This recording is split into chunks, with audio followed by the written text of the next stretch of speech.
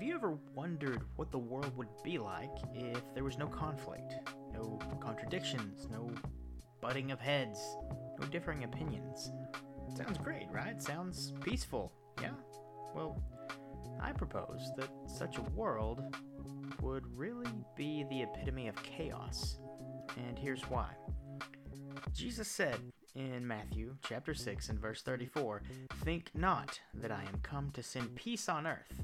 I came not to send peace, but a sword." Hey everybody, thanks for tuning in. You are listening to the Average Apologetics podcast. I'm Corey, your average apologist. I hope you've had a great week so far, in spite of the madness that's going on around the country and around the world. Just remember that no matter what era you live in, there will be chaos. That much is a guarantee. So long as there is humanity, there will be violence, there will be division, there will be chaos. It sounds pretty optimistic, right? Right? Doesn't that sound optimistic? Well, it really is, if you think about it, because every situation it's kind of like a coin. And every coin has two sides, after all, heads or tails, good, bad. And you have to take the bad with the good, right? Well, the violence and division and utter chaos that goes on pretty much everywhere in the world, to some extent, is not the only characteristic of a world populated by sinful human beings. It's not the only characteristic of life. There just happens to be some of the characteristics of life. Some of the characteristics of what it means to be human. Besides, there's the grace of God, which abounds above all, in spite of humanity's shortcomings. And there's also creativity and imagination and beauty. Now, you may be thinking, gee, well, I thought the imaginations of the heart of human beings were evil continually, just like God saw in the days of Noah, and you'd be correct. But again, that doesn't diminish the beauty that still resides there either. It doesn't diminish the good that is accompanied by the bad. Remember, coins have two sides. The beauty around us should never be ignored simply because there's something ugly right beside it. You could acknowledge the beauty without having to embrace something that's not, contrary to the faulty logic of some people in today's society. It would have you acknowledge something as beauty where there is no beauty at all. And they would want you to ignore the true beauty that is there simply because it doesn't match up with their preferred worldview. Now, I've talked before about patchwork worldviews, when people pull in all sorts of ideas from various sources, picking and choosing the aspects they like, creating a custom tailored worldview that incorporates all the little bits and pieces from various philosophies, world religions. And they think they've created a masterpiece, but all they've really done is amassed this enormous amalgamation of contradiction. This amalgamation of contradiction and lies. They're deceiving themselves into thinking that if they wish for something strong enough, like calling the color red blue, long enough, then it will magically become true. But that's not how truth works. It's not how beauty works. I recall seeing recently a couple of different organizations that had elevated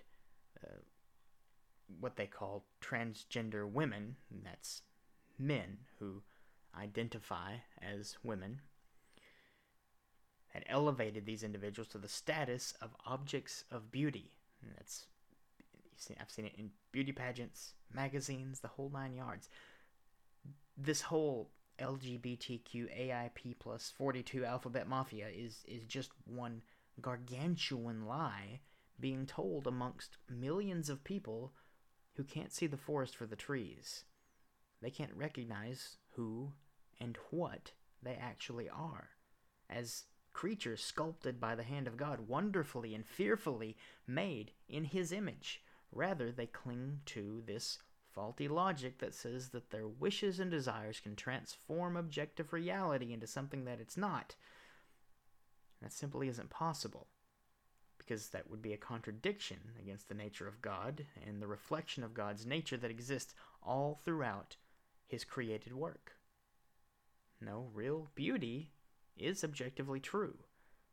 And sure, there's subjective aspects, what's considered subjective beauty, personal preferences on what people find to be beautiful and appealing and lovely. So, if we're talking about human beings, some people find that a specific eye color is more dominantly beautiful than others, or a specific hair color to be preferable, or a specific shade of skin pigmentation. And don't get me started on that, because that insanity stems from people trying to shape their entire worldviews around the percentage of active melanin in the skin, identifying themselves, trying to develop their entire identity based on the color of their skin. And again, that's sheer madness. It's sheer madness, because it is taking one granular aspect of an individual and ignoring the greater truth that we are all human beings. We are all part of this grand human race created in God's image. But you already know where I stand on that. I believe you already know where the Scripture stands on that, but I'm sure we'll revisit it again sometime in the near future.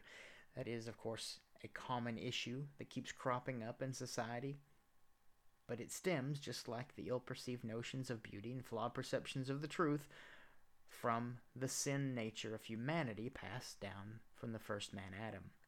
That nature that drives us away from God and into the clutches of iniquity. But amidst all of this insanity that's going on around us, I'm sure that some people have wondered from time to time what the world would be like if there was no division, if there was no chaos. Can you imagine a world without violence? A world that's truly united.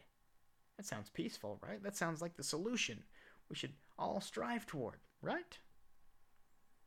Except, with humanity alone, there can be no peace. Only through Jesus Christ is there peace. And Jesus said explicitly that he didn't come to bring peace to the earth. Not during his first advent. That he did not come to bring peace, but a sword. You see, there can't be peace through human means. Because the matters that truly drive wedges between us, the serious divisions, they're not really physical or even psychological or geographical. They're ideological and they're spiritual. They are the matters that relate to what is true and what is reality. Now, we've talked about truth. We've talked about reality, how these are grounded in the nature of God. Now let's talk about the sword. The sword of division that Jesus himself embodies in this world. Now, I know some of you may be thinking, well, Jesus is all about love and meekness. After all, God is love, right? So why would he say that he came to bring a sword? Why would he say that? And why would he say, for I am come to set a man at variance against his father, and a daughter against her mother, and the daughter-in-law against her mother-in-law, and a man's foes shall be they of his own household. Matthew chapter 10, verses 35 and 36. Well, I'll tell you why Jesus said that.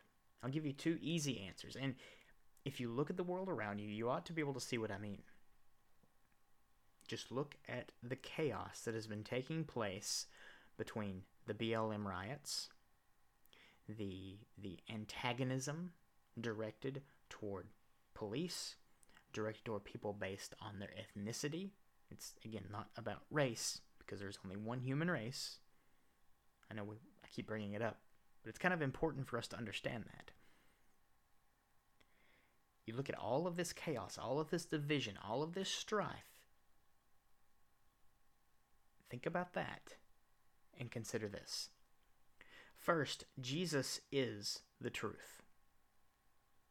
The world at large, the secular world, secular humanity, is vehemently set against truth. The masses in Western culture, what is it that they're preaching right now? What is it that the secular humanists, the secular world preaches? They're preaching my truth as compared to the truth. Too many people in this world are obsessed with validating their own beliefs rather than objectively analyzing what they believe, analyzing what they believe to see if it holds water, to see if it's true. And 9 times out of 10, it doesn't.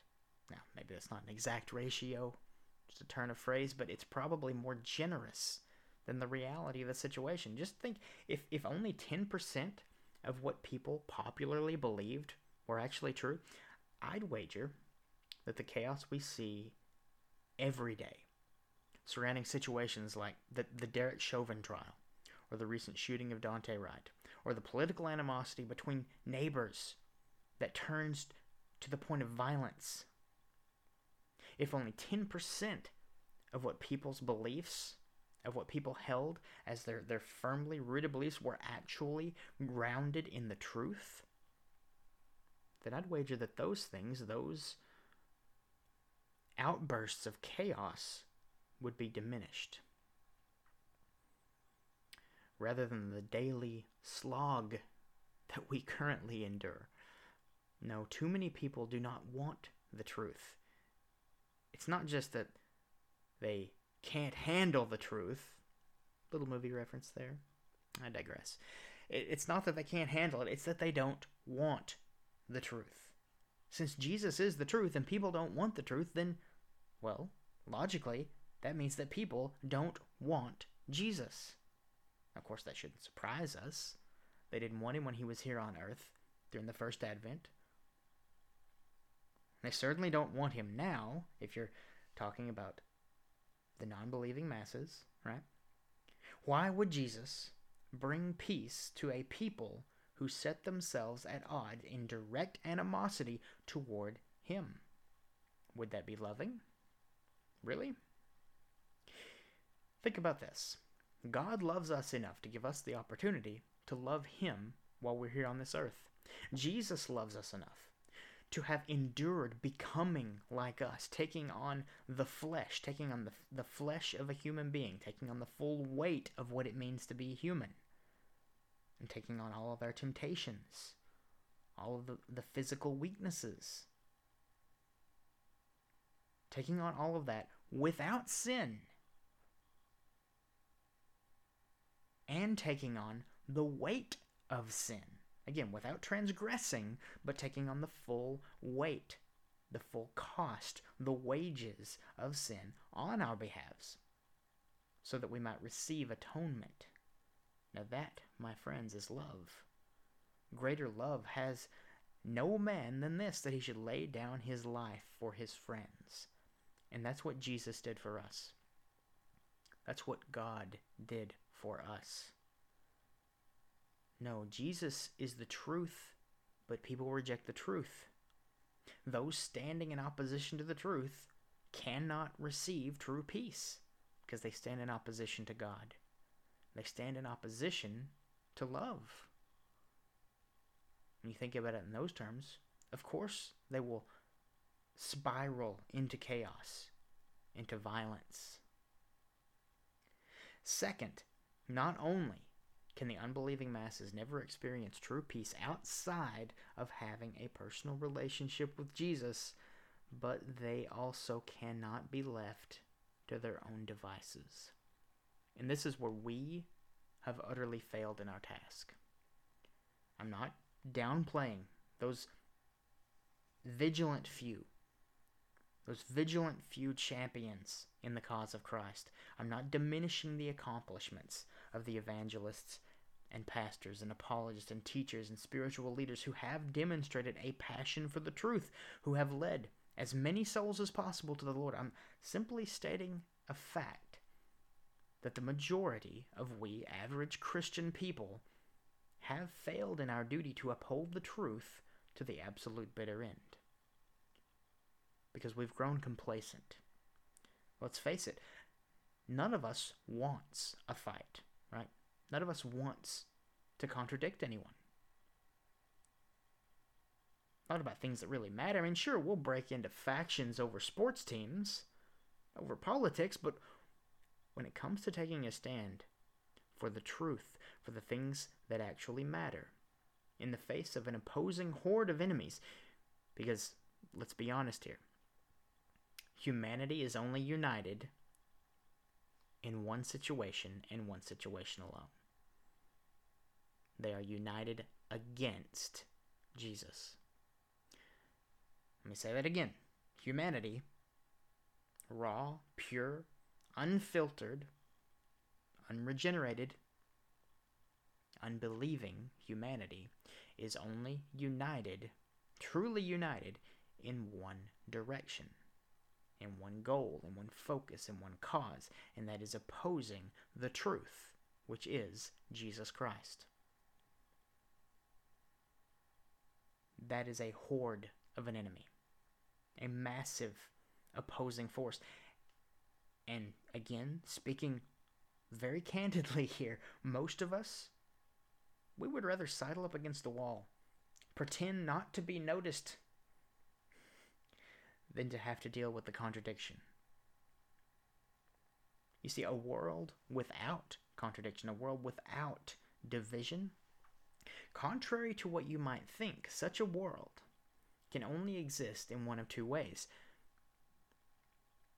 The first is the end as God has revealed it, which comes after the final judgment of God, when the wheat and the chaff have been fully separated, after hell and the grave have given up their dead, and the very last soul is judged according to the books laid out before them, the book of their lives and the books of their lives and the Lamb's book of life. Those whose names are not written in the Lamb's book of life will then be cast into the lake of fire for eternity.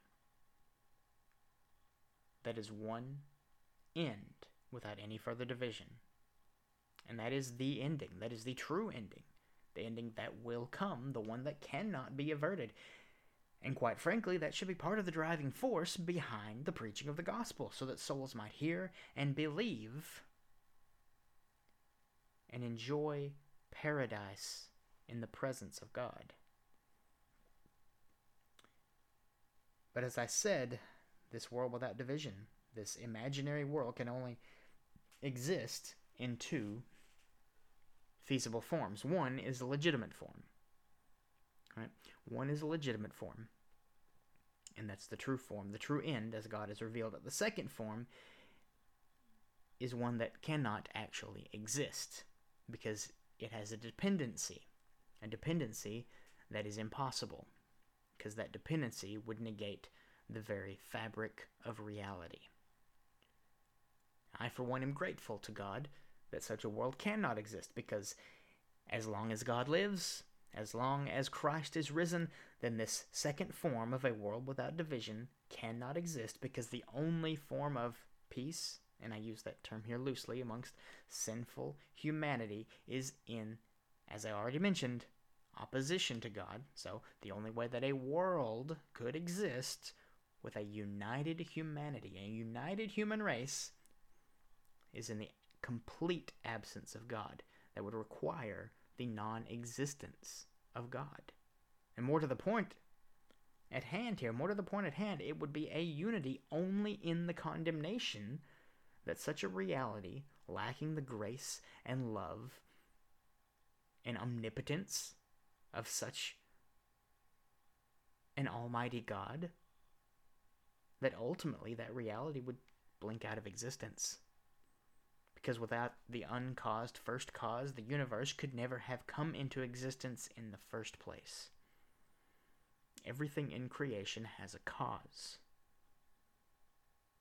And since everything has a cause, there must have been a first cause.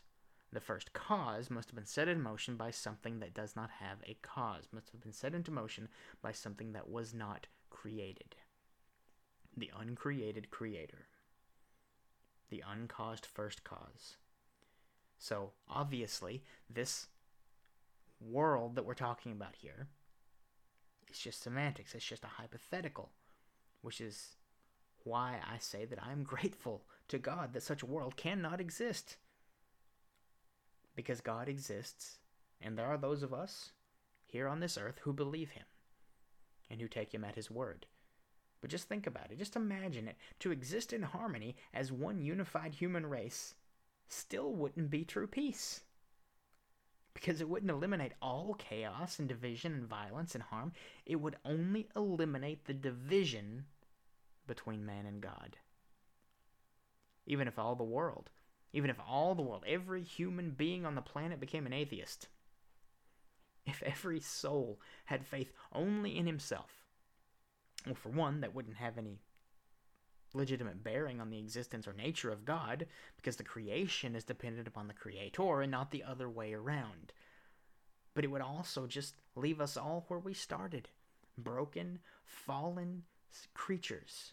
Broken, fallen sinners with no way to redeem ourselves. And naturally inclined to follow the downward spiral into chaos, which would lead us to what? More division. More violence. More hatred. Now, I don't know about you, but I don't call that true unity. And I certainly don't call that true peace. People would still fight. People would still break out into factions. People would still kill and rape and steal. Humanity, following its natural instincts, cannot find peace, not without God. And since Jesus is the truth, and sinful humanity is naturally set against the truth, and there are those of us here who believe Jesus, who have faith in Jesus, who have faith in the God of Abraham and Isaac and Jacob, then Jesus must be a sword. He must be set to divide one from another, to drive a wedge, even amidst families, because some will hear and believe while others remain in unbelief. So let me ask you, if you have an interest in apologetics or in evangelism, spiritual leadership, or maybe just in Bible studies and growing closer to the true risen Savior, what does all of this indicate about your responsibility toward upholding and brandishing the light of the truth in the midst of darkness? Leave no stone unturned. That's what I think. That's my take on this. You can take that with a grain of salt.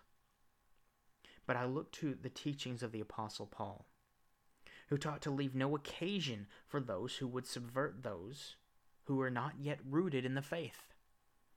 Leave no opportunity for false doctrines, biblical misrepresentations, and false claims of what is true being touted among or near the body of Christ and those over whom you may hold some degree of sway in their ideology.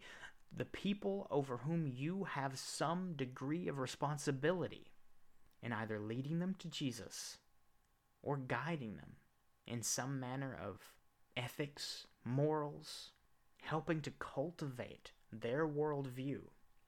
Do you let the lies that are propagated in the world be taught to them as though they were the truth? That would be a betrayal of your responsibility. And that is why each and every one of us need to uphold the truth wherever possible. The Apostle Paul told the church at Ephesus to take up the whole armor of God, having your loins girt about with truth, having on the breastplate of righteousness, your feet shod with the preparation of the gospel of peace, taking the shield of faith to quench all the fiery darts of the wicked, and the helm of salvation, and to wield the sword of the Spirit, which is the Word of God. That is the depiction of the perfect and fully equipped, completely prepared spiritual soldier in the Lord's army. In the battle that we face, it's not against flesh and blood, but against spiritual wickedness. This is the preparation that has been given to each and every one of us. And each and every one of us has been called to uphold this duty, to take on the armor, to wield the truth, and to stand firm. We need to take a stand for the truth. Uphold the truth to counter the false narratives, the lies that are told, that are taught, that are hammered into the minds of young individuals, and to those who are not yet fully rooted in the faith, to those whose ideologies, whose worldviews are incomplete. We need to stand for the truth, because the truth is the only thing that will set them free. And that's all the time we have for today. I hope you'll check out the website if you haven't already. I have quite a bit more material to add, but I do have several articles already on the site. If you haven't checked them out, check it out, averageapologetics.com. You can also follow me on Parler. You can subscribe to my channel on YouTube and on Rumble. I've mentioned it several times, and I'll keep mentioning it. I won't be able to make any videos for a little while yet, but eventually I will get back to putting out some video content in addition to the podcast, and eventually more written materials on the website. And of course, if you enjoy this podcast, please take a moment to give it high ratings. Share it with your friends, your family, maybe with your enemies too. Think of it as a way to, passively nettle your ideological enemies, but in a loving way. As always, stay strong, keep the faith, and seek the truth in all things. Until next time, God bless.